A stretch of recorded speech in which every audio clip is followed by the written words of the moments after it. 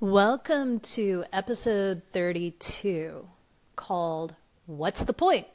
This episode we're doing a review, so it's going to serve as both the lesson and the inspired action. We practice this mindfulness in the calm, quiet moments to hone our skills when we need them most during the challenging, chaotic times of our lives. We practice to bring the quiet with us into the world that is often anything but quiet.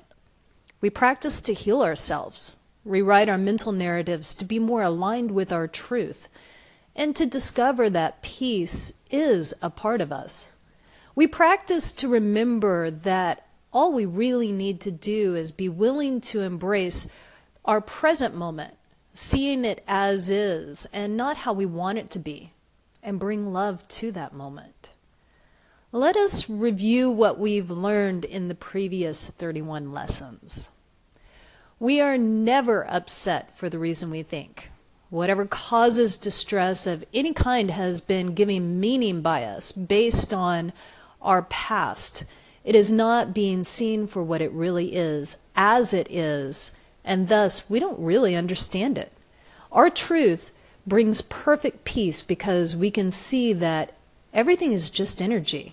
If we're upset by anything, we are seeing it as something other than just energy. We condemn the world based on our past and the hurts we have experienced. Look, hurt people hurt.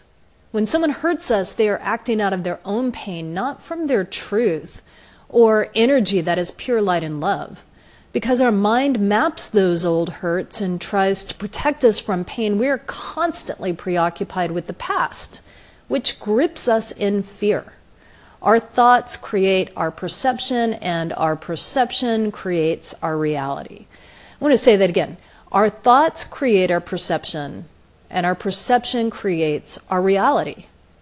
You may think you are all alone in the world in how you think and feel, but everything you think, feel, and do teaches the world around you how to respond to you. And if you notice the world around you, and if all of us are teaching that, then clearly we have some shared thoughts.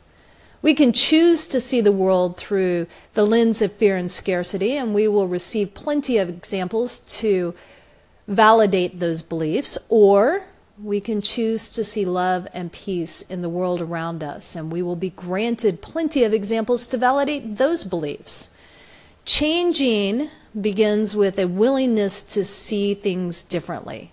When we begin to see beauty in all things, all people, we begin to shift our reality. Even in the people who are hurtful, we can see them for what they are. Hurt people hurting others.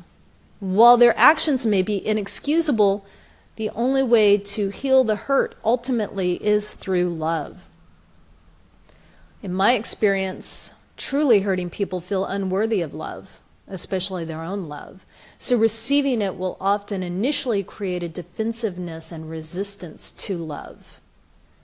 When we align our mind with our essence, the energy of love, agape love, an unconditional, invulnerable love, we open to our ability to co-create goodness. Our agape love blesses the world through our aligned thoughts, words, and actions. There is nothing we can't co-create. When we are aligned with our essence and the divine, we are never alone. We are powerful. There is nothing to fear or doubt. Nothing is impossible. Nothing is worthy of worry, anxiety, or stress. How can you suffer when you are aligned in love and joy so pure?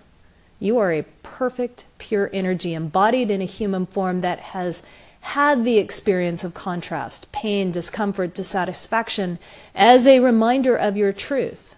Our divinity is our strength. Our true vision is to see the world through the lens of love that is a gift.